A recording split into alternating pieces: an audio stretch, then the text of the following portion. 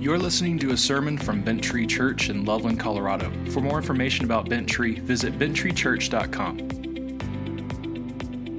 Welcome to Bent Tree, everyone. My name is Pastor Paul, and glad to be here with you. And you're good. You're good. If you would, go ahead and get your Bibles out. We're going to be in John chapter 6. I know that's a surprise to many of you. So, Bent Tree family and friends, though it is good to be in the house of the Lord. Amen. It's just good to be here together. We're in the, I think the 75th week in this. We're going a bit slow, some would say. We call this series So That You May Believe, as we continue to work our way kind of verse by verse through the Gospel of John, because the thing that the Apostle John tells us as the reason that he actually wrote the Gospel, he says, so that you may believe. So we titled the sermon series that. Believe what, though? That Jesus is who he claims to be, namely the Son of God, who comes to earth, takes on the flesh of mankind, becomes a mediator between God and man. You could honestly say the purpose of this book is salvation.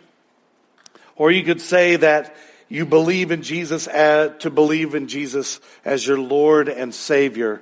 That's the goal of John writing the gospel. That's what we're here for. Now, most of the time, when we go through verse by verse, through our preaching, we can make a little bit of progress in the storyline, meaning the narrative kind of advances a bit. And like we saw the feeding of the giant crowd of the first part of this chapter, then the early part of the conversation with the crowd of Jesus as they come to the far side of the Sea of Galilee after Jesus walks on the water. You remember that. This crowd wants him to make more bread for them to prove that he is the Messiah. And the challenge now is that Jesus, in his reply to them in verse 37, is just so packed full of meaning, we don't want to miss anything. That's why we seem like we're stuck a little bit on this, but we could just skim over this. I mean, you get a lot out of it, but my idea though is try, instead of trying to advance the storyline, I would rather pull some other scriptures in to try to unpack this scripture a little bit more. So at least for this week, we're going to have a little bit of a change in our approach. We're still looking at John chapter 6, verse 37. Look at this with me. And in that passage that our brother Don read for us, Jesus says this, all that the Father gives me will come to me, and whoever comes to me I will never cast out. We need to dive into this topic that we studied last week. The topic is what Jesus is claiming here. What we called last week is this. Preserving grace is the doctrine of eternal security of faith for those that have been born again and believe in Jesus Christ as Lord and Savior. Now, this is the note I gave you last week, but there's so much here, right? We need to understand what this is talking about. What is this preserving grace, this doctrine of eternal security for those that have been born again and believe in Jesus Christ as their Lord and Savior? It's number 5 in the doctrines of grace, if you think about that. Now, if you missed last week or any of the weeks before, they're on YouTube. You can go look at those, pick those up. Now, let me tell you something that I used to believe, I used to teach, but I don't now. I believed it back then. This would be like the early 1990s, and fought hard to defend what I'm about to tell you. Now, go with me. See if this is maybe what you've seen. Maybe this will help you. I used to believe that, yes, I was sinful before I became a Christian. But I believed that I was not so very sinful that I could see God's free and universal offer of salvation of the gospel through Jesus Christ, and then I could accept it. I certainly did not believe that I was cut off from God, or what the Apostle Paul says, that we're spiritually dead. I thought that I could make a rational choice with my brain to come to Jesus when I wanted to, not because I have free will, right? I have free will. I mean, I'm even thinking right now, I have free will. My thought process was something like this. See if this makes sense to you. Since I have a free will, I can freely choose whether to accept the free offer of the salvation in the gospel when I hear it. Or I can choose to reject it. I believe that even if I choose not to accept God's offer of salvation and end up in hell, it's not God's fault. God did everything he could possibly do to make my salvation possible, didn't he? But that God would never intrude on my own free will. I knew I was a believer in Jesus because I heard the message of the offer of salvation that my sin could be paid for if I prayed and asked him for forgiveness from my sin and turned from my sin. You with me? What I used to think? I used to think once I repented, that's what repentance means. Is, just turning from sin and followed God. I believe once I repented, then I would be born again, and then God would save me. You tracking? Because I had repented of my sin. In other words, my repentance was a precondition in my mind to the regeneration or being born again. I had cleaned up my act, so to speak, so that I was now acceptable to come to Jesus. That's the way I used to view my salvation in the 80s and early 90s. And I'm sure that many of you believe that was the way you were saved as well. Now, if you believe what I just said, that I believed way back then, hear me. I'm not saying you're not saved. No. Your salvation is secure in Jesus. Amen? But what I'm saying is that what you believe is not the complete picture of what God says according to his word. That's what we're talking about. I'm going to step on some toes today, and that's not my goal. My goal is to give you some space to think through this. Let me see if I can give you a more full picture at the same time of what this looks like. Because I know a ton of Christians that worry about losing their salvation, thinking about how I used to believe that I was saved, that keeping myself saved then rested on my own shoulders and on my own ability. Here's the problem with that view. I can assure you that I just don't have the ability to not sin and to hold on to my salvation if that's what's required. None of us do.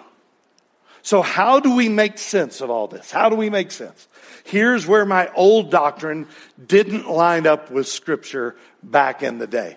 The truth of preserving grace, or what we also call the eternal security of the believer that we are studying today, was taught to me when I was very young. You've heard the saying, once saved, always saved. Have you heard that before? Yeah. Now, many in the Baptist church would say, once saved, always saved. It's not wrong. It's a right saying. But what was wrong was how I understood that truth and how it worked. And how it fits into the saving purposes of God and salvation, or what we call the doctrines of grace, the dogs. Now, if you see, it's only in the context of the doctrines of grace that you can lay your head down on the big soft pillow at night and say, yeah, I'm saved. But why is that true? Think about this. When I used to believe the way I just described to you, I would run into a problem. On one hand, I believe that my salvation rested on my ability to keep believing and keep myself saved. On the other hand, I was taught once saved, always saved. That required me to embrace two poles of contradiction. Do you see the contradiction between those two? Do you see it? Let me see it. Let me head nod. Okay. Both of those cannot be true at the same time. Think about your life up to this point. We've seen people in our lives, maybe family member, maybe a close friend, that once claimed Christ Jesus as Lord and Savior. And then at some point in their life, they turn from Jesus and they say they don't believe anymore. And I've seen some of those people die. Have you? So when I've been sitting at the funeral of someone who once claimed Christ and then rejected Christ, or at minimum, after they claimed Christ, then they live just like they didn't believe, they weren't a Christian. When I had this old way of thinking back in the 90s, my question when I would sit at those kind of funerals were, are they still saved? Or did they go to heaven or did they go to hell? Because I was taught once saved, always saved, right? And we see that in the Bible in verse 37. Second half, that's what Jesus is talking about. But here's the conflict, where the conflict came in my mind at those funerals. See if this happens to you. Maybe the deceased person had been saved, but then lost their salvation when they quit believing. I would think that. But let me take you deeper here into my conundrum. This is a scary place to go in my brain. So y'all want to come with me. When I was young and I asked those questions that I just outlined for us, there were generally two camps that Christians fell into. Get me? Two camps. And depending on what camp you fell into, it showed how you might answer that question I would have at those funerals. One camp said, yes, that person that accepted Jesus for a while, but then rejected Jesus and died, they are still saved and in the presence of Jesus right now because they prayed a prayer and made a commitment to Jesus. And it didn't matter that there was no relationship with Jesus at all. He was their Savior, even if He wasn't their Lord. They would say, once saved, always saved. And they go, check box. And if you ask that person in camp number one, why they believe that, because you knew that deceased person pretty well, and that they hated God and they had rejected Jesus, people in camp number one would reply, well, they prayed a prayer when they were 12 or 24 or 40 years old, and even though they rejected God, God never rejected them. Now I realize I may be stepping on some toes here, so you stay with me. Listen close. They would say, once saved, always saved. But people in camp number one could not tell you why they were still saved. They had just always been taught once saved, always saved. They had no answer behind. It's like they were just like a parrot. They would say that. They didn't know why, though. I wanted to believe like someone in camp number one, but it just didn't get it. Why were they still saved? Are you tracking with me? At least in my messed up early 1990s. But then the people in camp number two, which is funny to say it that way. All right, people in camp number two, I'm 14, sorry. When I asked those questions of if a guy that once claimed to be saved, but then rejected Christ, would God still save them? They would answer, no. They lost their salvation. They had it, but they lost it because they chose not to believe anymore.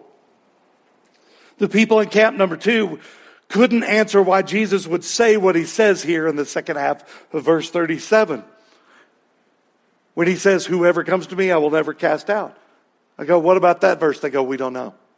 Do you see the two camps? Do you see them? Have you wrestled with one or maybe both of these? I've ping-ponged off both of them. Now let me give you what I think Jesus is teaching us here in John 6. And indeed, we'll see this doctrine of preserving grace throughout the rest of John and really through the end of the Bible. This is the third position I think is a biblical one. So camp number 3. Go back with me of what we've learned from what Jesus has taught us over the last few weeks of studying this passage.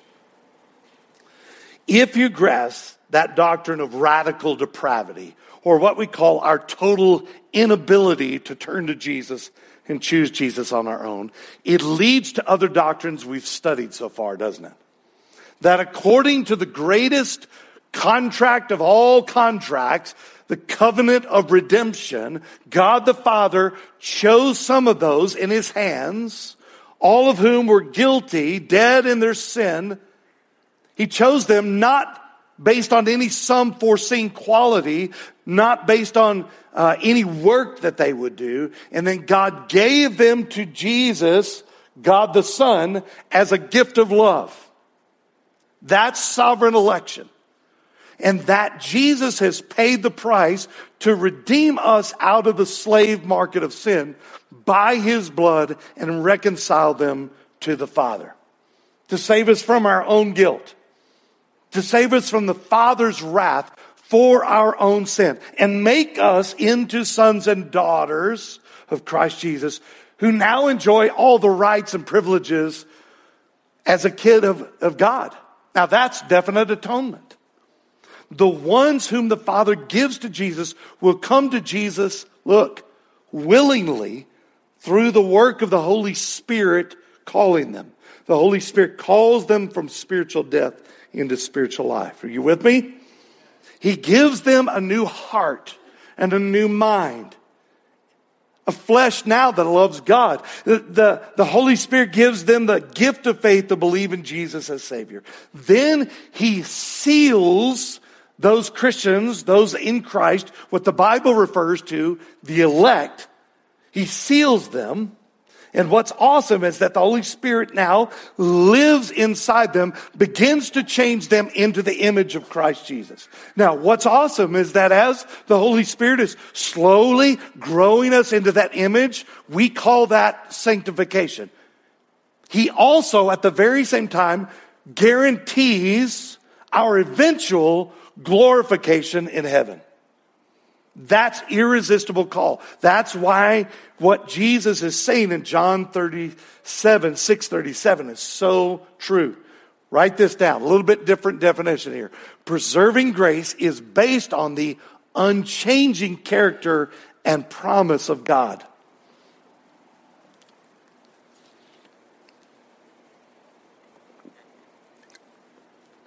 Preserving grace is based on the unchanging character and promises of God. Here's what I know. If we try to make our salvation ultimately dependent upon some act of man, of him keeping his salvation, no matter how tiny, well then, nothing can be certain where salvation comes from, can it? We have to ask, does my salvation depend on my ability to believe and keep believing? Or does it depend on God's ability to choose me and make me alive in Christ Jesus through the Spirit and keep me safe and secure in Christ Jesus to the very end of my life? That's the proper understanding of the meaning of once saved, always saved. Because if it's on me to save myself, then it's on me to keep myself saved. If that were true, it's not. But if it were true, then Jesus' words here in John 6:37 are not true when he says, all that the Father gives me will come to me, and whoever comes to me I will never cast out. That would be impossible. But we know Jesus is right. Amen? Let me give you a thought experiment. You ready to go deeper? Here we go. Thought experiment. You cool with that? If the doctrines of grace, the dogs, are not true, if they're not true, if Jesus came to earth to live this perfect life and died on a Roman cross as only to make salvation possible, and if Jesus died not knowing if anyone would believe in him or not, then there would have been at least the possibility that no one would believe and that his death would have been for nothing. Thought experiment. If no one took Jesus up on his offer of salvation, do you get what I'm saying? In other words, if that were true, if no one took Jesus up on his offer of salvation, then he would have died, but no one would have been saved if no one chose Jesus. If no one chose to believe in Jesus as the Son of God. Now, we know that's not true. We know that's not what happened. Just a thought experiment. Because Jesus teaches us that God determines who will be saved and sees to it that they are saved. Now, you cannot have it both ways. God either determines who will be saved and sees to it that they are saved, or there is at least the possibility that no one will believe in Jesus and perish. Will you grant me that? Think of the greatest contract of all time. When God the Father gives the Son some of those in his hand, we call that the covenant of grace or covenant of redemption. If it is possible that some who God the Father has chosen and given to Jesus before time began will not believe, if that is the case, what Jesus is saying is not true and should not be in the Bible. Come on now. There are those who disagree with Reformed doctrine of God's sovereignty in choosing us. They have tried to get around this problem by introducing a new way of thinking about God's foreknowledge. Now listen close. Back in the early 1990s, when I disagreed with Reformed doctrine, this is how I used to teach back then. I would say that God in his total and complete knowledge, or what we call his omniscience, looked down through time and space and learned that some people would believe in Jesus as Savior and Lord. So then God the Father sent Jesus to earth to die for those people that he discovered would eventually choose Jesus. You with me? That's what I used to teach to get around this problem of God choosing to save some out of those in his hands awaiting judgment for sin and give them to Jesus. By the way, what I was attempting to do back in the day was to protect a person's free will to choose Jesus as their Savior. Because I thought to teach that God choosing to save some, but not others, was to make God into this moral monster. A monster who drags someone who do not freely choose to come to Jesus kicking and screaming into the kingdom, while at the same time keeping those out who earnestly want to come. Like I thought, if I can't freely choose God on my own terms, then it's not really love that I have for God. I was really trying to protect God's reputation by leaving the decision to choose Jesus or not to the free choice of the person. That way, the person was at fault for not choosing God. In my way of thinking back then, I was protecting God's reputation. I would have argued back then that what I'm teaching today was just making people into robots that must love God because he made me love him. And on top of that, I would say if God chooses us before we choose him, and God doesn't choose everybody and offer salvation to everybody, I would say, well, that's not fair, God. Now, I was wrong. Wrong. Because now we know the truth from what Jesus has been teaching. That we were raised to life in Christ Jesus, born again. Not because of our own will, but because of God choosing us even while we didn't care about him, even while we were in our sin, when we were still dead spiritually, when we're born again, regenerated, the Spirit gives us a new heart that desires now to love God. We chose to come to Jesus because he chose us. This is where we always have to keep in mind that God's not obligated to choose anyone for salvation. Here's the problem with my old views. First, God's reputation doesn't need protection from me. The Bible does just fine on its own. But second, my old way of thinking makes the situation even worse. You say, how so, Paul? Well, think about it, because instead of making salvation dependent on the will of a messed up, sinful, and spiritually dead mankind, it makes that. Now it makes even the death of Jesus himself dependent on the will of man. And we know that's not true. Think about this. If my old doctrine were true, it's not, but if it were true, back to our thought experiment. If God had somehow looked down through time and saw that no one would believe, then Jesus would not have come and died, right? Will you grant me that? If he saw no one was going to believe, he's not going to come and die. Because God the Father would not have sacrificed his Son for no one and no sin. And here's the other problem with that God looking through time and choosing the elect based on their choosing Jesus first. One, God has never learned anything. He's perfect in all his knowledge. We call that his omniscience. Because my old way of thinking would have meant that God was somehow hoping people would choose his Son. No, that's not right. God knows he is the one choosing, not man. His perfect plan of redemption just doesn't make salvation possible, reducing God to the status of a spectator going, I hope you come, I hope you're saved. Hoping that someone takes up on his offer. I did everything I could. You save yourself now. His perfect plan of redemption is designed to ensure that all those who the Father gives him will come to him. The spiritually dead can't choose. He's dead in his sin, dead spiritually. Second, the word elect that we find all through Scripture means the chosen, or choice has been made, not based on our will, but solely on God's sovereignty.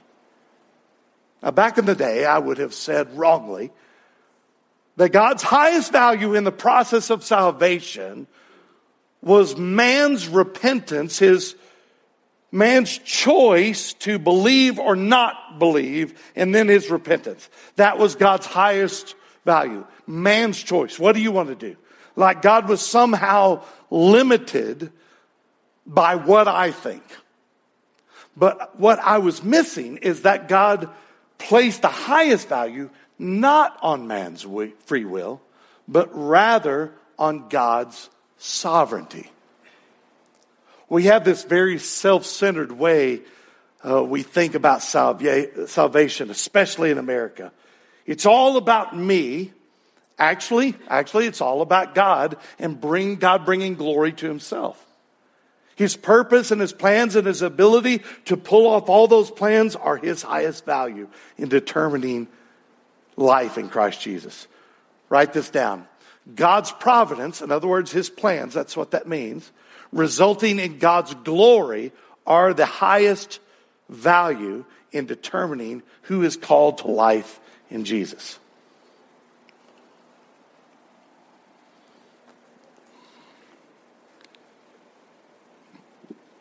God's providence, his plans, resulting in God's glory are the highest value in determining who is called to life in Christ Jesus. It's about God's glory, not our decision. Now, what's hard is we don't know what his plans are, do we? Totally. There's a lot hidden. We know some of them, but there's a bunch of God's plans, his providence, that we simply don't know because he has not made it known to us. We're just in the dark on that. Maybe we'll know in heaven about this. I don't know. I'm thinking we probably will, at least some. But on this side of heaven, his providence is a mystery why things happen. Here's where we have to come back to this great biblical principle that God is not only the author of salvation, meaning his plan of salvation comes right from him, but also as the author of salvation, not only does God begin the story, he finishes it too. He finishes the story of all salvation. He carries us across the finish line. God brings our salvation to a full and complete conclusion. He draws people to himself to display his glory. That's why the overarching principle of the Reformed doctrine is solo Deo Gloria, to God be the glory. That's why Jesus is saying, in one of my all-time favorite passages from Scripture, in the very last chapter of the Bible, flip there, it's just on the last page, Revelation 22. When all the redeemed people of God have been chosen, and it's all done with, Jesus, all the saved are there, and we're all standing there in heaven in glory, and Jesus declares this. Revelation 22, look at verse 13. Jesus says, I am the Alpha and the Omega, the first and the last, the beginning and the end. By the way, for the redeemed, for the elect, we'll get to hear this in person. You hear me? Because we'll be standing there. This is what Jesus is pointing out in verse 37 of John 6. All that the Father gives me will come to me, and whoever comes to me, I will never cast out. Now, this is a tier 2 issue. So, Paul, why are you spending so much time on it? Because there's so much false teaching about it. The reason that I want us to understand this is because it directly relates how we live our lives out in the everyday. If we think that God is this being who had to save us because we came to him and chose him, and so he had now to let us into heaven because we chose him. Two things I want us to think about here. One, what happens if we do too many bad things, like we sin just one too many times? Our worry with that kind of God is that he might say, well, then you're out of here. You lost your salvation. You know, you had like 2 sins left and you did 4 of them. But that's not the God of the Bible, is it? And 2, if we think God is waiting for us to agree to be saved, doesn't that make us sovereign instead of God? That directly affects how we live our lives. To rest in the assurance that he loves me and he chose me and will keep me safe until the end. Now here's where I used to go wrong in another way. This is like Paul's go wrong day. This is like, I'm telling you, all my messed up theology from the 90s. I would say, well, if it's true that God draws us irresistibly, what if I don't want to be drawn to him? Like you could ask, is God coercing me or anyone to come to Christ and be saved? Like, is it just like I'm some kind of robot? Because that doesn't seem like love to me. The answer is no, it's not like that at all. So if God is not forcing me and not manipulating me to come to Christ Jesus, then what? Write this down. This is important. God draws us to himself with the cords of love. Now we'll talk about this more in coming weeks. This is beautiful. God draws us to himself with cords of love. Some of you have family members that you're praying for. This is what you're praying for right here, isn't it? You're saying, God, change their heart. Draw them, make them alive. Come, bring them in. 1 John chapter 4, verse 7 through 10. John said, Beloved, let us love one another, for love is from God, and whoever loves has been born of God and knows God. Anyone who does not love does not know God, because God is love. In this, the love of God was made manifest among us, that God sent his only Son into the world so that we might live through him. In this love, not that we have loved God, but that he loved us and sent his Son to be the propitiation for our sins. Propitiation, the payment of our sins. Now this is number 4 again in the doctrines of grace here. What we call the irresistible call of God. Stay with me. This is important stuff. Waking us waking us from spiritual death. What do we mean waking us from spiritual death? Is it that God kind of orders our life in such a way that he kind of tricks us into becoming believers in Jesus? Like those of you with little babies, little toddlers, trying to get them to eat something they don't want to eat. You're like, open wide, here comes the plane. And when they go, you shove it in before they close their mouth. Is that how God works? Like, here's Jesus, get it in there, swallow. Certainly God uses stuff in our life to draw us. But I think the answer is much deeper than this. Before Adam and Eve sinned, that might have worked, but not since we're dead in our sins. Remember our total inability to choose God. We are dead spiritually, not sick. We're dead. It's not just that we will not choose God. Check this out. We cannot choose God. Remember last time when we were together, we said it's not a physical inability. It lies in our deep sin nature that we are born into. Every person other than Jesus. We will not believe without being born again, and that is by the Spirit of God alone. These cords of love are not just a gentle wooing, which are easily resisted, but they are strong, unbreakable, unrelenting. When the Apostle Paul says we are dead in our sins, dead people are not able to return to life by themselves. But let's go with that thought for just a minute. What would it take for a dead man, I'm talking a corpse, to respond physically to the voice of Jesus? What would it take? It'd take a miracle, wouldn't it? Jesus' friend Lazarus was dead in the tomb 4 days when Jesus showed up.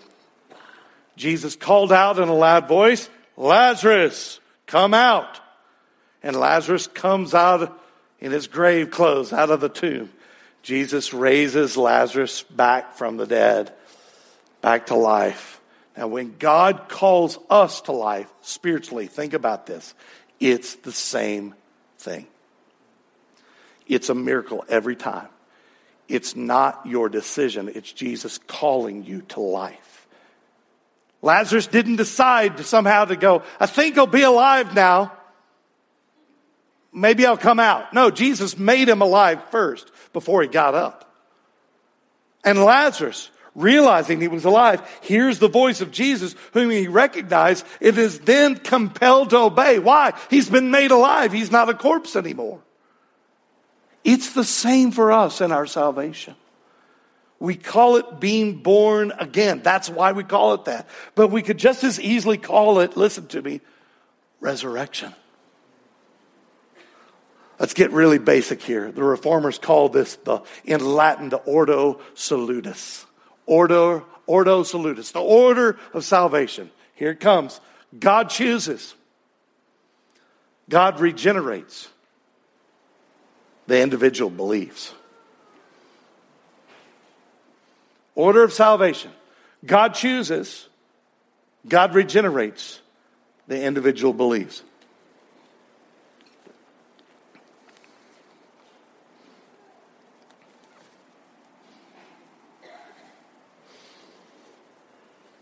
The reason this is so easy to get backwards is that we think it's all about us.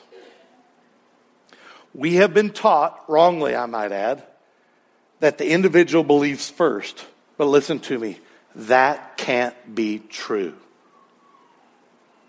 Radical corruption, total inability to choose God because of our sin. It's simply just not possible. We are in the grave, dead spiritually. Why we get confused is that when the individual believes, that's not salvation, that's our response to salvation. It's like when we come out of the grave and we repent, we pray, we realize we've been made alive in Christ Jesus. So many evangelical pastors have just quit teaching on this, and so people make the wrong assumptions. Some have even wrongly taught, including me in the past, that it was at the moment of a person's prayer that they were saved. The prayer, the repentance, is a response to the regeneration that has taken place from God. James tells us in this, James 1:18, of his own will, he brought us forth by the word of truth, that we should be a kind of first fruits of his creatures. God's will. Or remember what the Apostle John taught us back in John chapter 1 many moons ago. Verse 11 through 13. Listen to this. Talking about Jesus, came to his own, and his own people did not receive him. But to all who did receive him, who believed in his name, he gave them the right to become children of God, who were born not of blood, nor of the will of the flesh, nor of the will of man, but of God. Now, when I used to think that my salvation rested on my shoulders, on my ability to keep myself saved, it was verses like this that would sink my doctrine every time. Because I used to put myself in the center of what it meant to choose Jesus. But Jesus says, you're not the center, it's me. Verses like this are all over Scripture. Like this one by Jesus himself, when he was about to be betrayed and crucified. He says to his disciples in John 15:16, he says, you did not choose me. Hello? He says, you did not choose me, but I chose you and appointed you, that you should go and bear fruit, and that your fruit should abide, so that whatever you ask the Father in my name, he may give it to you. Now listen, no one becomes a believer just by deciding to become and believe. He can't. Scripture's clear on that. And yet we live with that tension that we must believe. How can that be true? If he chooses us, remember those parallel truths that we see in Scripture. God is sovereign and man is responsible to believe. The answer, how can those go together? We come to believe in Christ Jesus as our Lord and Savior because God does this first miracle. He makes us alive. We believe in Jesus then.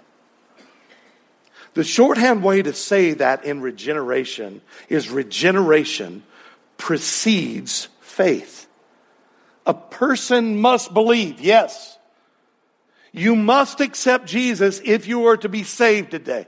Here's a question what I used to have. Well, then why me? Why not that guy or that guy? Those girls. Why did God choose me and not someone else? But by the way, I could get really sarcastic about this on the day. I know that's probably a surprise to you.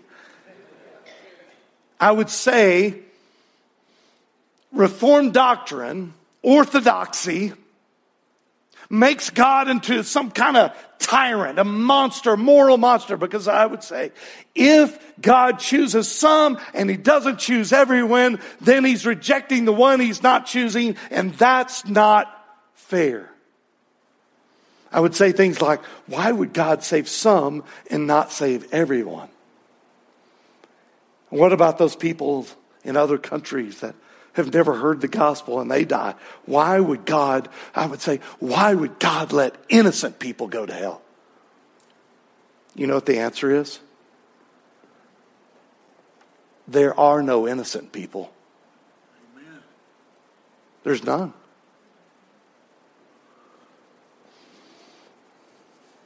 Remember, the real question we ask is, why does God save anyone at all?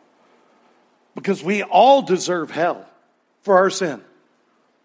Salvation is not from man. Salvation is from God alone. He intervenes. This is what we call the divine initiative. He does for us what we cannot do for ourselves. I used to pray, well, if the doctrines of grace are true, then we don't have to share the gospel. I would say, well, God, you're going to share the gospel since you're going to save whoever you're going to save. You ever thought that? But there are two big problems with that. One is that Jesus commands believers. He says this, he says, go therefore and make disciples of all nations, baptizing them in the name of the Father and of the Son and of the Holy Spirit, teaching them to observe all that I have commanded you. And behold, I am with you always to the end of the age. Matthew 28, 19 through 20. Second reason, what we've already learned here today.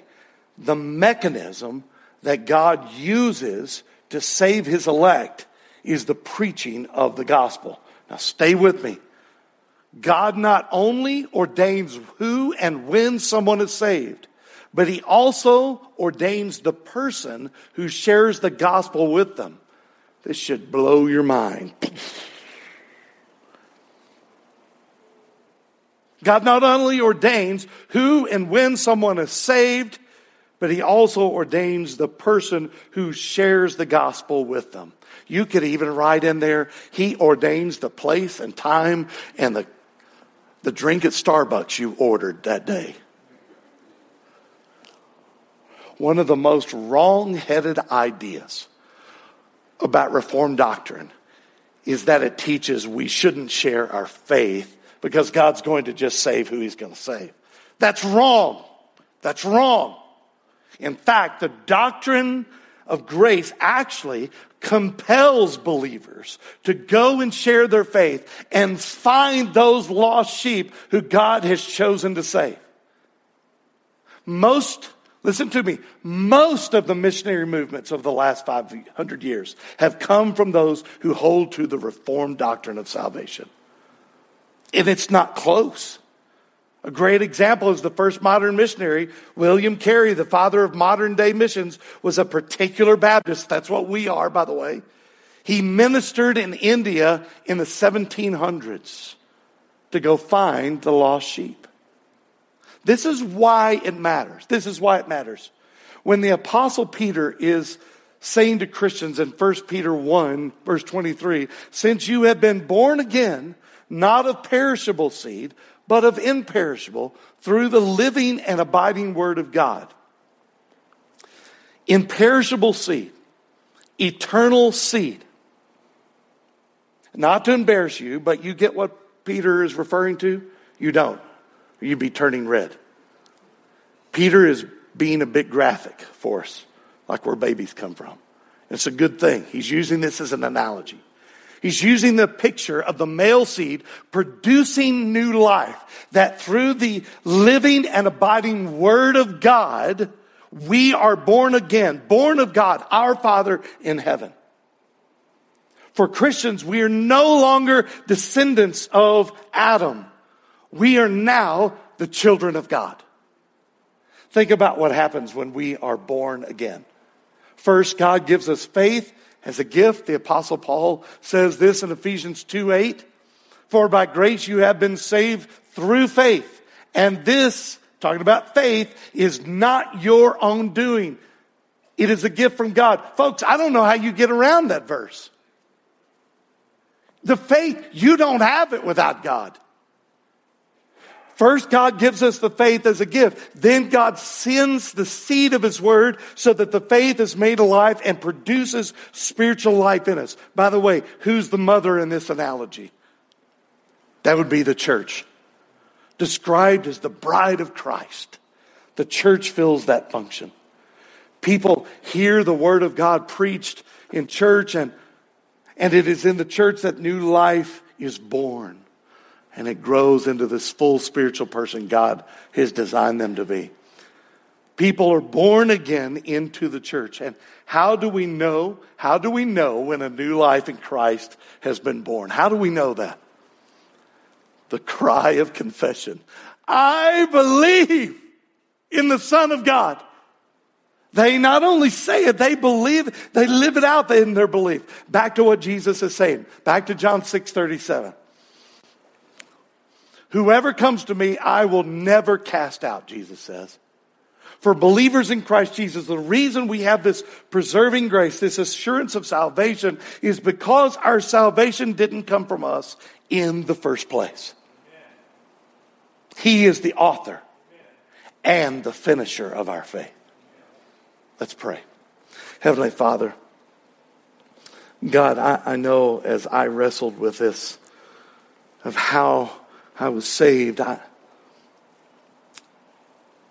God, I know that 15, almost 20 years of wrestling. God, I pray that Bentry Church would not wrestle that long, but that they would look to you, to your word completely, for the assurance of their salvation, that their salvation doesn't rest on their own ability, but that you have made them alive through the gift of faith, through the death of your Son. God, I thank you that you didn't make just salvation possible, but that you made it secure.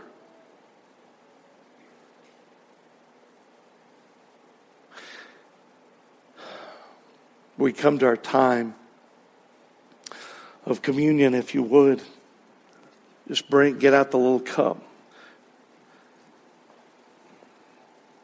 Just treat this as prayer time. Like God's on the line. Get out the little cup. And we ask that only Christians partake in this. Those that have trusted Jesus as their Savior. Those that have believed. If you want to open it, be real careful. There's two pieces, one on the top, one on the bottom. It doesn't matter if you're a member of the church or if you're a member somewhere else. If you're a Christ follower, you are a member of the big church. Amen. We are brothers and sisters in Christ. On the night Jesus was betrayed, earlier that night, he took the bread and he took the cup from the Passover feast and he broke the bread. He said, "This is my body broken for you." And before you take this, I want you to think,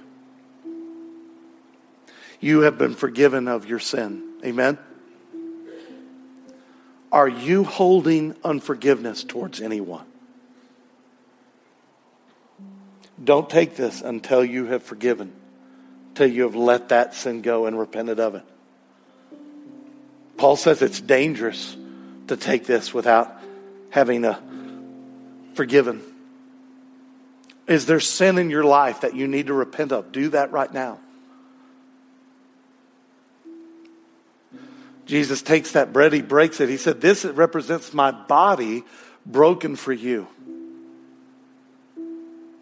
For believers right now, this is the body of Christ. Take and eat it. Then he took the last cup of the Passover. The cup of suffering, it was called. He said, "This cup represents my blood poured out for the forgiveness of sins." He says, as often as you get together, we do it monthly here. We're going to do it on Good Friday as well. We remember what this means. Now, we don't believe that this juice and this bread magically becomes the body of Christ. But here's what we do think. It is that this time that we are sharing, we are communing with God and with each other, the church. That there is a special grace that flows through this time. That when you picture the sins that you're guilty of, that Jesus says, "Look, my blood has paid for those sins." Some of you wrestle. You go, "But Paul, you don't know what I've done." Hey, let Jesus' blood be enough. Jesus said, "This is my blood poured out for the forgiveness of sins. Take and drink." Father, we remember what you have done for us, but we also look forward to the day when we will be with Jesus in person in heaven and celebrate the marriage of the Lamb, that great feast. When we'll all be together, when Jesus says, "I am the first, the last, the beginning and the end, the Alpha and the Omega." We trust you, God. Help us in our faith to follow you all the way to the end. In Jesus' name we pray. Amen.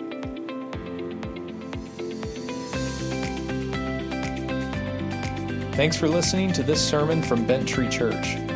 To get connected at Bent Tree and for more information, please visit benttreechurch.com.